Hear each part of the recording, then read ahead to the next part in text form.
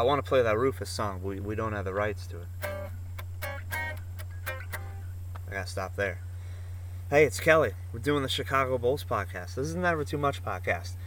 This is the Chicago preview. Somehow, and it wasn't the Otto Porter trade. I think we're hopeless, but we were one back kind of before that because Boylen started to make a little more sense. Somehow we made it through, us Chicago Bulls followers, which I remain an ardent one. We got it through 18-19 without setting our bed sheets on fire.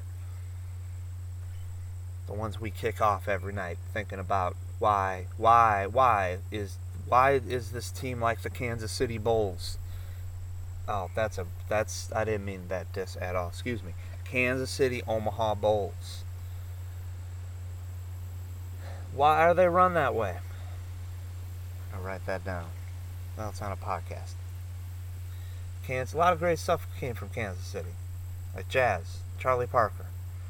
I don't know which of the things they do to their barbecue sauce. If one has, I believe, Hellman's mayonnaise in it. And then you got New York. Their barbecue has Five Alive in it.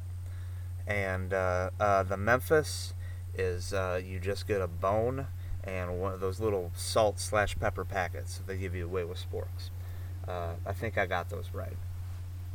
Admittedly, I haven't spent a lot of time in Kansas City. But you can't dislike what the Bulls did last year at the end of the year. Holy cow, was that a good trade for Otto Porter.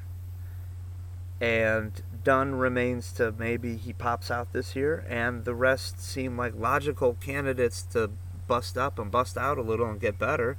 And you look up and down this young, mostly terrible roster, and you're like, well, what's the best thing that everyone needs to do here? Everyone just needs to get better, all around better. Start with a three-point shot, because that's going to make or break. If Markkanen could become a 25 guy in this economy, holy Lord. That starts with a 40-plus percentage from deep. And if Wendell Carter's going to keep flinging them from that corner, that's fine, but he's got to fling at a better rate. He's got long arms. Look at what Sam Perkins did. Levine, he's where he's at, but he's working hard. I hope Carter doesn't get treated like a rookie in that second year of his he has coming up. I hope he's not left raising his arms too often, especially as the NBA gets to enforcing whatever stuff they're going to enforce this year for the first 6 weeks of the season, maybe. And Boylen is a question mark because obviously I'd like him to do well. I want all of these lads and ladies to do well in the various coaching positions in this league. There's been a lot of bad coaches with bad starts. There's been a lot of good coaches with bad starts. Boylen's was different. It was a very public, every day is Sunday sort of. It was embarrassing. And he grew on me, as I'm sure he grew on a lot of people as you're moving along, with not only with the things he was doing on the court, but the things he began to talk about off the court. Bit of humility and all that. Thomas Satoransky will help in that regard. You're never going to not want another point guard as your starting point guard when he's your starting point guard, but oh my gosh, could it be worse than Thomas Satoransky? I don't really understand where Thaddeus Young shines on this team, but maybe it's time for us to give back a little and just get used to less wonderful Thaddeus Young time.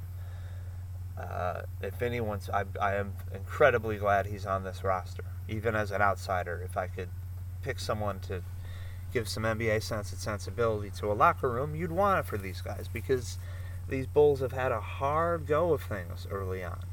Very cynical start to things that ball players shouldn't have to think about when they should be thinking about getting everything else out of their system so that they can kind of become a professional around 23-ish.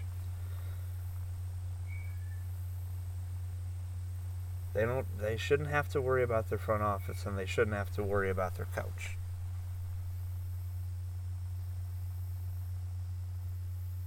But it's hard not to like this team. They're going to be a fun team to watch if the offense is let loose.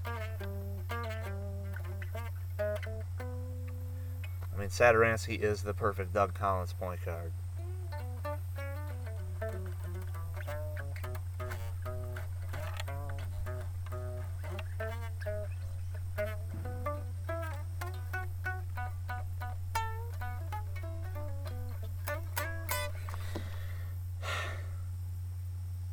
Just be normal. Just be bad but normal. That's all we're asking for. Just be bad but normal, Chicago.